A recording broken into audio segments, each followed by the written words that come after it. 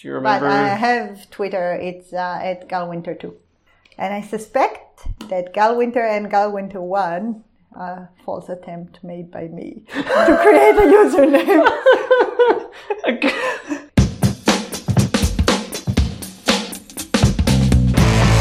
Welcome back. You're listening to In Situ Science, where each episode we get to know a different scientist and find out what a life in science is really like. I'm your host, James O'Hanlon, and this episode I'm joined by molecular biologist, microbiologist, and food scientist Gal Winter. Gal, thanks for having me here in your office. Oh, thanks for coming. Now, I want to ask straight up, what on earth is the gut-brain axis? Straight up. Yes. Well, you know that we have microbes Yes. that reside in our guts. Yes. Do you know how many we have? A lot? Yes, like billiards of them. Okay. Now, and what we discovered lately is that these microbes not only affect how we digest food and our metabolism, but they directly communicate with our brain. So they can do it in several ways. They can either, or I should say first that, clearly there is a gut-brain communication in our body. It's what signals you when you're hungry, for example, and or when you're full. Mm. There is a communication happening between the gut and the brain. Yeah. And now the microbes can influence that communication. And they can influence it by either directly communicating with cells in the gut that then stimulate nerves that go all the way to the brain, or they can influence it in other ways. So, for example, they can produce compounds. So microbes, as they grow, they release different compounds to the environment. Mm-hmm. In this case, the environment is the gut. Mm-hmm. And then the compounds that they release actually make their way up to affect the brain. Through nerve impulses from other cells in the gut? Or? Even through the circulation and then crossing the blood-brain barrier. Okay, so that's one example. Or you can have longer, more indirect process happening where the microbes will stimulate the production. Like the microbes will produce a compound, and then that compound will stimulate the production of a certain hormone. All right. And then that will influence brain processes. Yeah. So they're not communicating directly with the brain. There's a long pathway of signals going on. Yeah. Right. Yeah. But the link is very clear, and that's really, really cool. And you can see different microbial populations that are associated with different, even brain disease, brain condition.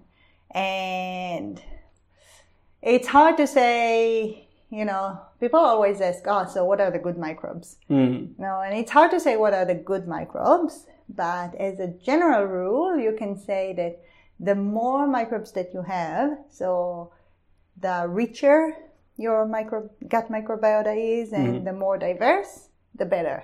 Okay. So most of the disease conditions are associated with lower richness and lower diversity. Okay. That makes sense? Yeah, so when you're talking about particular microbes being associated with brain disease, you're not talking about bad microbes causing the disease. No. So the other way around. Yeah. So they actually have a role in protecting. Mm-hmm. So, there are microbes that cause disease, and I think we all know too much about those microbes and not the microbes that actually sustain us and keep us alive and healthy. Mm-hmm.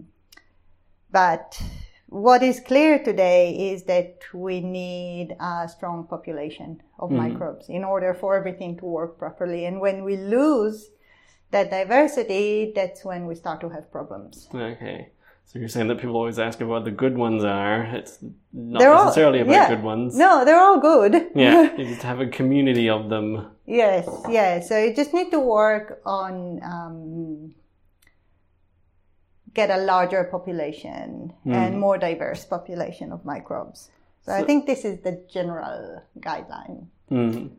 So do we know what like a causal link is then between having particular microbial communities and what's going on with something like your brain? For a non-human researcher like me, that doesn't seem obvious. The causal issue is probably, the $1 million question that we don't know. Okay. And it just so happened that we just published a paper. Oh, good. About... You have right here on your desk. Yeah. It seriously was published yesterday. This gut microbiome and depression. Wow. All right. Yeah. So, this is exactly the question that we ask in this paper. What happens first? Are you depressed and then your microbiota is changing?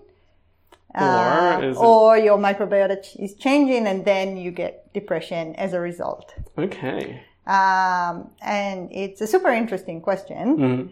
And we kind of approach this issue by looking at different scenarios. So like scenario 1, hypothesis 1 is that it's a brain to gut effect. You hear something that upsets you, and then you're all sad and depressed, and then your microbiota changes. And there are evidence in the literature that support that. So you do that like with animal experiment, you get some sort of anxiety model or depression model, and you see that their microbiota is changing. Or you can go the other way. So that's hypothesis 1, which is plausible. And hypothesis 2 is the other way around. Your gut microbiota is changing, and then that would lead to changes in the brain. Now here, there are also evidence that support that. Okay. Again, with experiments in animal models where you change the microbiota, and then that leads to further changes. So the conclusion is that they're both plausible. So, I guess. Why would your microbiota change in response to what's happening in your brain? I can kind of understand if your gut microbiome is not at its best, then that would have flow-on physiological effects. But why would your mood trigger? So you think of, here's where you need to start thinking of microbes. Yes. As a community. And in that community, you have different interests. Okay? So, I like to use Game of Thrones as an analogy. Something we can all understand. So you have a kingdom, right? And in that kingdom... Westeros in my gut. And you have lots of groups in there, and they have competing interests. But at the end, they all want the same thing. They all want power, right? So with a microbial community, you think it's very similar. So you have different microbial groups, okay? And they're all after the same thing. It's not really power, but it's more propagation, I guess, to live and prosper, occupy as much as the gut. Yep. Well, now, the layout of the groups, pretty much like in Westeros, is dictated by the environment. Yeah. Okay? So think about it. If we continue with Westeros... Yes, good. I like this. If winter is coming, who gets the advantage? Okay, yeah. Okay? And if winter is coming, who is the most fitted to survive? Okay, and in this analogy, winter is some sort of illness. Winter could be anything. It could even be change of diet. Okay. Yeah. So we say if winter is coming, then the North people have the advantage because they're suited for the weather and they can, deal with this. With these frost zombies. Yeah. Exactly. Whereas the people in the South are less suited. So if there's winter in all of Westeros, the North will dominate. Yeah. So it's the same with your microbiota, the way they respond to the environment. So think about it your gut, this is like a small environment, ecosystem, and you are kind of responsible for it, and you have the power to change it. Mm-hmm. So winter is coming, that could be your nutrition. Yeah. Okay, maybe all of a sudden you eat lots of fibers, something like that. And then you give a huge advantage for the population that... in the Red Keep. Yes. That uses these fibers to grow as food. Okay? Okay. So, yeah? Yes. You kind of look at me a bit funny. It's just complicated, that's it's extremely complicated. It's extremely complicated, and there are thousands and thousands of groups, and within each group there are thousands of groups. But to go back to the depression, so if, let's say, through my through brain behavior, your stress, then your whole body responds to the stress, right? And then that changes the environment in the gut. All right. And then that change will favor certain microbes over other. Okay. Okay. Now, if your environment, or if, the conditions are so constant, or if the change is so massive, for example, then you can wipe out entire populations of microbes, and then you lose that precious diversity that we always want. So how do you then get back from that? Is it not just a downward spiral of getting more depressed from having a healthy gut? And what's the... Well, how do you get back to it? There are many things that have been shown to increase diversity. I think the most important is food. Mm-hmm. So if you, if you have diverse diet and you eat fibers and foods from all groups like that, then you give rise to different populations. Mm-hmm. Other than that, pretty much everything that you do will have an effect on the microbiome. Mm-hmm. So, for example, we have a student that is looking at the effect of exercise on the microbiome. All right. And so far in the literature, it's been shown to increase diversity and increase richness. That different types of exercise. So that's another way that you can.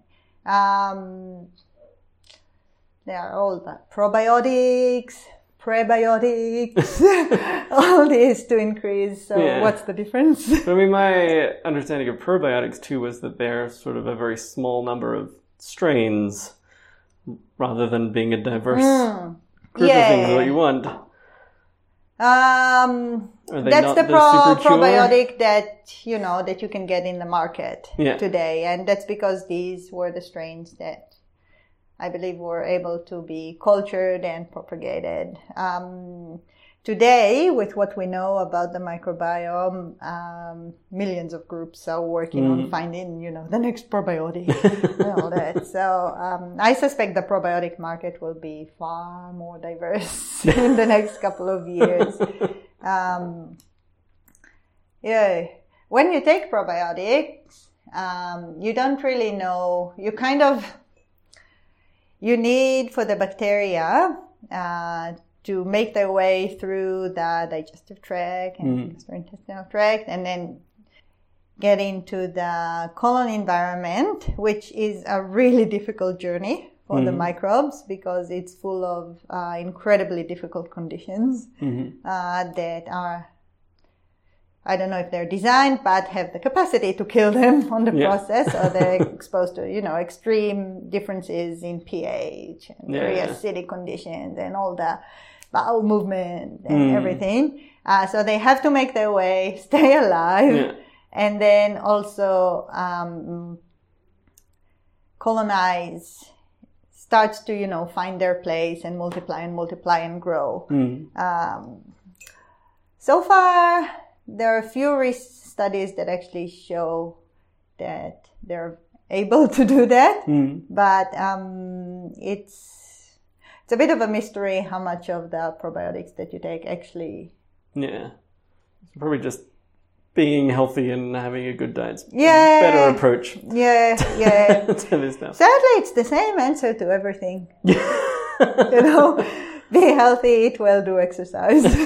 But even then, I feel like, I don't know if you feel this way because you're in the field, but of all fields, nutrition seems to be the most sort of impenetrable and contradictory of itself as an outsider learning about it. Yeah. Oh, it's worse on the inside. So I teach nutrition. Yeah. And I think there's a general consensus about the basics of nutrition. Mm-hmm. You know, what are carbohydrates, proteins, and all that, basic metabolic processes. Yeah. But then everything above that is, how should I say it? You can find a lot of contradictory information, like heaps.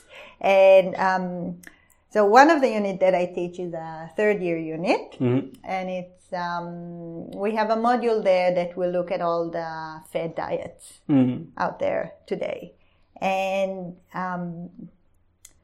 they all I don't know if you're talking about your paleo diets. And yeah, your Atkins like paleo diet, and Atkins diet, ketogenic diet, which is a version of the Atkins diet, really, fasting, all that. And the thing is, they all have scientific logic behind them. And they all have evidence that support. So if you look at it just, you know, through pure scientific eyes, you can find supporting evidence to almost all of the popular fad diets. But when you compare them, you see the same outcomes. So other studies that, say, for example, looked at people trying 8 different types of diets, they all reached the same outcome in terms of weight loss and different health parameters. So again, I think the conclusion is just, you know, I think there are very simple basic principles and everything else is just minor tweaks. But you know, as a person working in the field then, are you just the healthiest person on the planet then? Because you have all the completely objective information there. How easy is it to decipher this at a personal level? I'm a lot healthier today than I used to before teaching nutrition. So I think I eat better. But I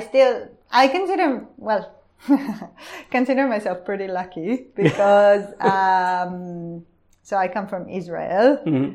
Pretty much eat like Mediterranean, Middle Eastern diet. It's like one of the recommended routines. So I eat a lot of fresh, healthy stuff anyway. Whereas I think Australians kind of struggle with it. Particularly in a place like where we are. You know, it's got that reputation as being an agricultural town with lots of big steakhouses and whatnot. I like when we moved to Australia, I had a bit of a shock. It's that different.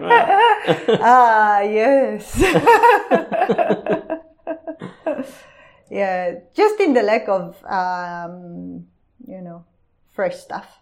I feel like Australians try and pride themselves on the availability of fresh things in their sort of agricultural heritage and stuff. The availability. Well, I don't know if the availability is that great. I think it's pretty expensive. Like, it's definitely would be twice, I think, if not more, expensive, let's say, to feed your family on healthy food or just get frozen stuff. And all that. So I don't know about availability. It's very good. Like all the agricultural produce here is really, really good. But...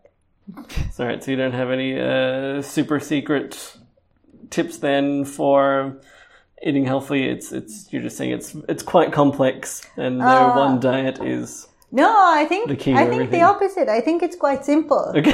I think, it's the same basic rules. Eat fresh. Yeah. Don't eat a lot of processed food. Yeah. That's pretty much the key in every diet. Mm-hmm. And diverse. Good. Yeah.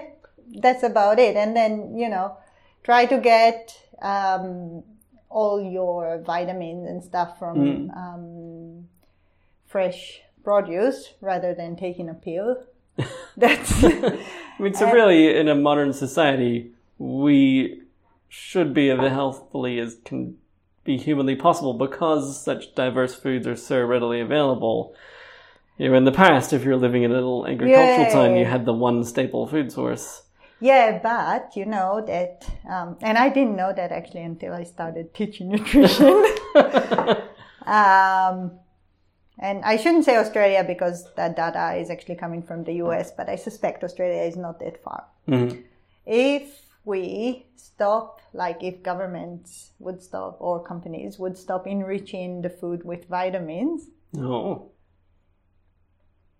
almost everyone would be deficient. Okay. So the food that we eat, even though we have, obesity and all that, so we eat a lot more energy, but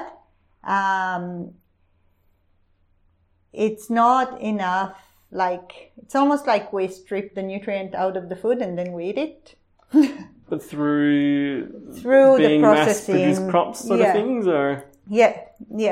So, and I didn't realize how much of our food is actually enriched with vitamins. I had no idea, no. Yeah, so flour, for example, is enriched with folate, and I think with other stuff, but I'm not sure. Mm-hmm. And if that's not the case, if they stop doing that, you would have and I can't remember the numbers, but many, many more cases of folate deficiency. Okay. And that was linked with deformations in babies that were born, for example. And it's pretty shocking that today, So that's a result of the actual just packaging and processing, or the fact we've grown weird Frankenstein crops that aren't like their ancestral crops? No, this is actually the processing. Okay. So basically in the processing, especially of flour, it's pretty much stripped from all the nutrients. Mm-hmm. Everything is removed. Yeah. And then we add synthetic vitamins that are likely manufactured in facility in China that if you had actually seen it, you would want to eat anything in it. So that's why we should go for whole grain things and as much. Yeah, but even the whole grain stuff is... Oh, really? It's still being processed a lot. Yeah, so most of the stuff, if you just get whole grain flour in the supermarket. Yeah. So it's basically, it's went through the whole processing, so filtered out to white flour, but then they just kept some of the bran outside and then added to it. So we're beyond help is what you're trying to tell me. Well, kind of, yes. No, I don't know. Sometimes it actually, it's scary to think where we are. Yeah. And, the fact that, you can have a perfectly healthy diet and all that, but still be deficient. Yeah. That's scary. But you didn't always work on nutrition and gut microbiome health and all that sort of stuff. Yes. Started off more looking at food productions and things, right? Yeah. So I always loved food. Me too. I think, and then when time came and I kind of felt like I need to go to university, get a degree, I didn't know I didn't have any background in science before that, but I thought, I like food. I'll go Good. study biochemistry and food science. And then through that, I kind of discovered biology, biochemistry, molecular biology, and I really liked that. So I kind of continued still in the area of food, but more food microbiology. Mm-hmm. And then I did my master's working on yeast. Mm-hmm. And looking at yeast cellular biology, like looking at the molecular level, but also like my topic was food preservation, like from yeast spoilage. Yeah. So you still need to understand how they work, but you just want to prevent them from growth. And that was I really loved it, and I loved working with yeast. So I continue with that towards a PhD. Mm-hmm. But then we wanted, me and my husband, to explore life in Australia. Good. So I applied to do a PhD at the Australian Wine Research Institute. Mm-hmm. That's in Adelaide. And and then we moved there, and it was So the stuff you did for your master's, looking at yeast, that was looking at the fermentation process, or is that? So that was more looking at the yeast cellular biology, and then my PhD stuff was also looking at the fermentation process, but also trying to manipulate the yeast. So yeast ferment wine. Mm-hmm. They take the sugar in the grape and then they convert it to alcohol, so to ethanol and carbon dioxide. But in the process, they produce a lot of other compounds to the wine. So if you taste grape juice and if you taste wine, they taste completely different. Yep, got it. And that different is because of the yeast. Okay. That's the only factor really that changes the chemistry of the grape juice. So what the compounds that the yeast will secrete to the wine, they can really affect the wine quality. Okay. So they can make it, a really good wine, when you like, it's fruity and it's good. Or they can make it really horrible. You know how sometimes you drink wine and you're like, smells like vomit, or smells like cat's pee or stuff like that. I'm not that picky with my wine.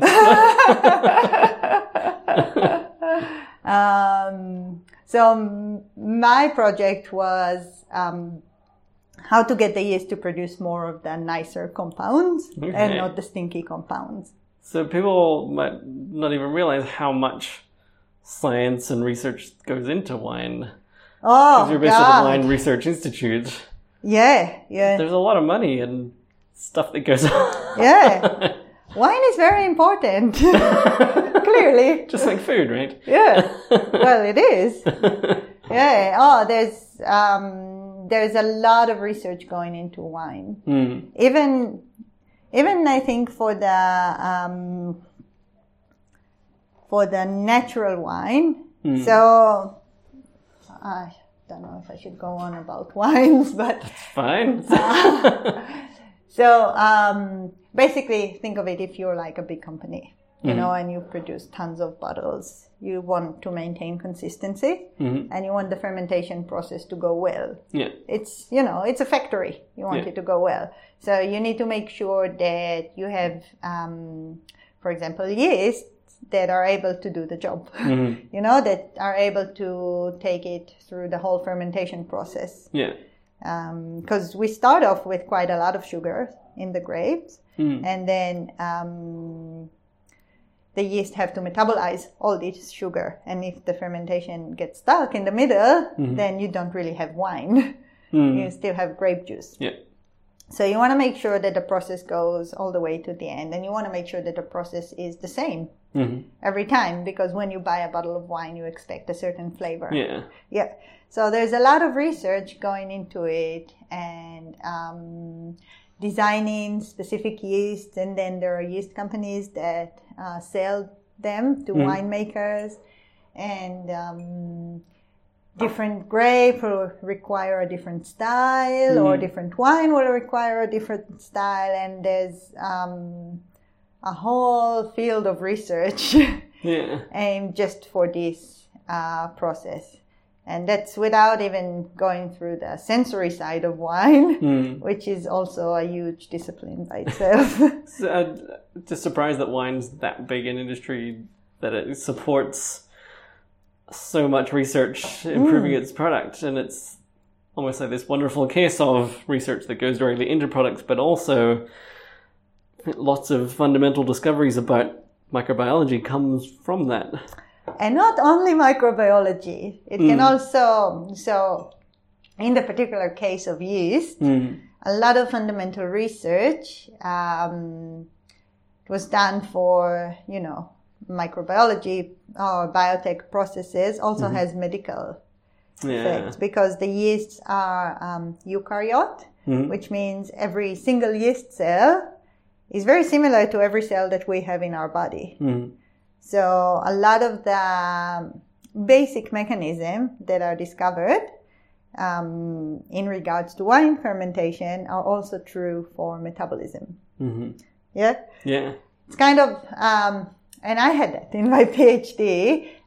So I was looking at avoiding the stinky compounds. So trying to get yeast not to produce them. Sure. And then I looked at a very specific metabolic pathway, and then that had to do with sulfur metabolism inside the yeast cell. And I did a genetic characterization of different genes that are involved in this pathway. And kind of genes that we didn't know are related to this pathway, now connecting them to this pathway. But because the yeast is a model organism, the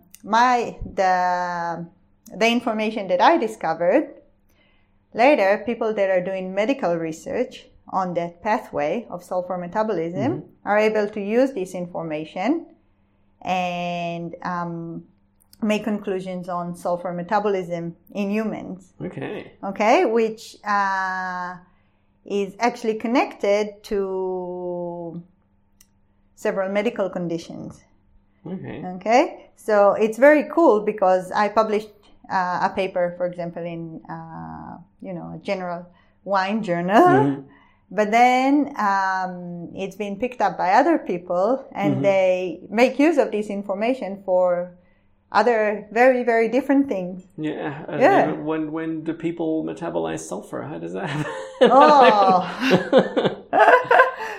Well, sulfur is very essential. We have 2 sulfur amino acids, methionine and cysteine. And we also have sulfur-containing tripeptide called glutathione. Have you heard of it? No. No? Oh, it's all the rage.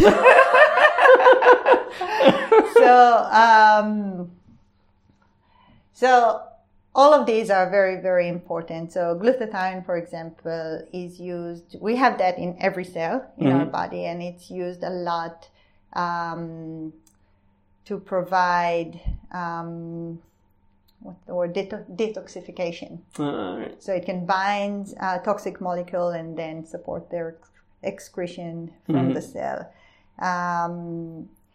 In every protein that we have cysteine, for example, which is an amino acid that contains sulfur. And then with that sulfur molecule, it creates and stabilizes the structure of the protein. So if you don't have that, or if you have any problem in the metabolism, then you have other proteins that are unable to function, for example.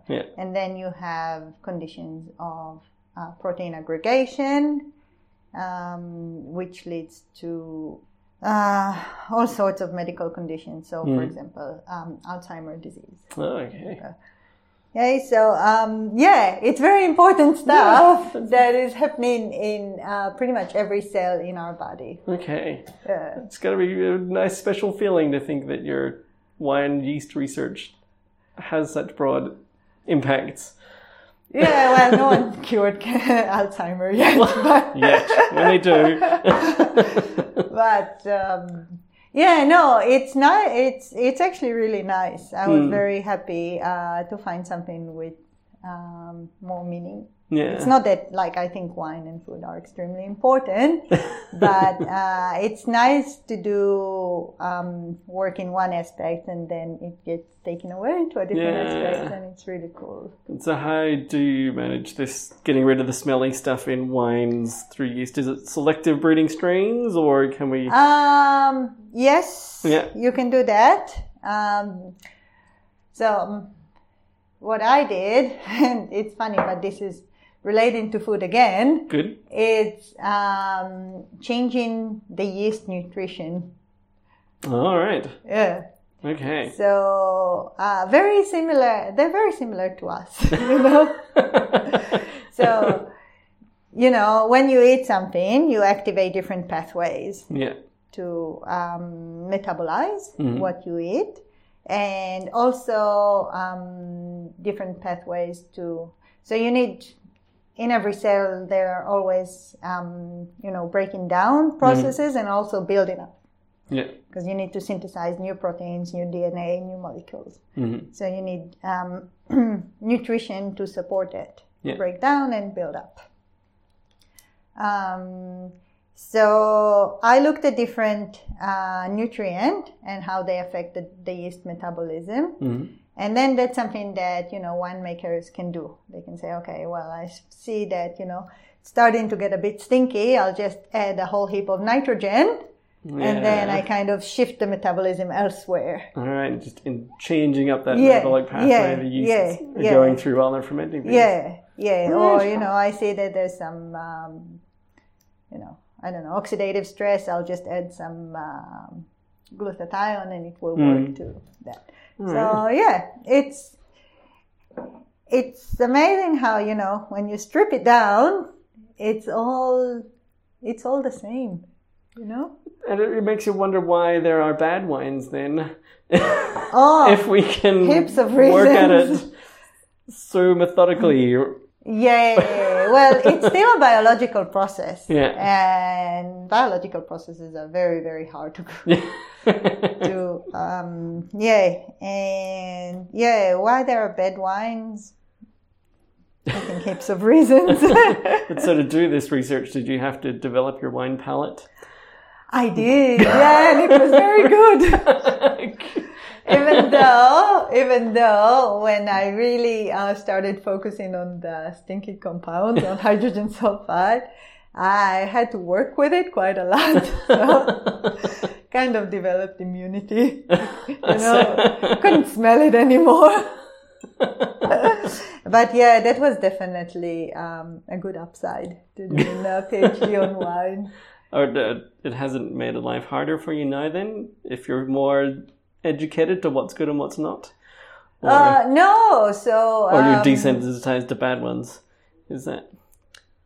Yeah, well, I don't know. I'm not a wine connoisseur at all. And working around people that most of them were wine connoisseurs, I feel very, very humble in my palate. So I'm not that, I'm not that great in wine appreciation. I just enjoy drinking it, but I can't, go on describing it for an hour. The woody textures and the fruity aftertastes and Whereas other people that I worked with were able to do that, and it was actually pretty amazing because everything they said actually matched the chemical analysis. Oh, that's good to hear. I always just assumed they were making it up. Yeah, you would think so, but no, some of them are actually quite gifted in that. And I guess the big question is, with this investment in wine, does it match up with your interest now in the microbiome?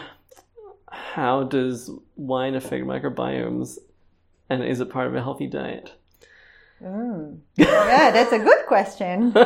Really? Yeah, I would love to do this research. Yeah, I'm sure it affects the microbiome. Everything does. Well, alcohol surely gotta have a bad effect, right? I don't know. Microbes can metabolize alcohol, so I don't know how it would affect the microbes. There are definitely many health benefits for drinking wine, for all the antioxidants and the different anti-aging molecules. But I think, there's also a good mental health benefit, which, is something that it's also important, if it makes you feel good, then... helps with the depression and the effects that has on your microbiome. It's all connected. Yeah. So without doing this research, I can say wine is good for the microbiome. You've heard it from an expert, folks. Go for it. Well, I think that's probably a good point to finish on. But if I should sprig this paper that just came out this week in... What's that? Reviews Neuroscience. Reviews of Neuroscience. Gut microbiome and depression, what we know and what we need to know. I didn't even see that when I was looking up your publications list before. It's brand new. All right. Check it out. And if people want to find out more about your research, you're on Twitter. Yes. Yes, at Galwinter2. Yes. Good. And are you a frequent tweeter or... I'm really trying. It's amazing how much time writing 2 sentences takes.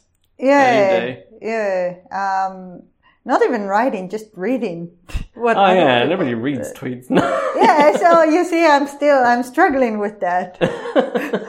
When I first joined, I had it described to me as, it's like standing under a waterfall. You can't expect to grab every single droplet that falls. You just sort of go and you stand under it for a bit and then walk out again. Whatever you see, you see. Whatever you don't, you don't. Yeah, I think I'll go with that because I kind of look at it, once a day or so if I'm good, but not on the weekend. No, okay. All right, well, thanks so much for educating me on food and wine and nutrition. All right, and thank you guys for listening. If you want to find out more, you can check us out at insituscience.com. We can be subscribed to on all good podcast apps. And we're on at @InSituScience on social media. Thanks again. We'll see you next time.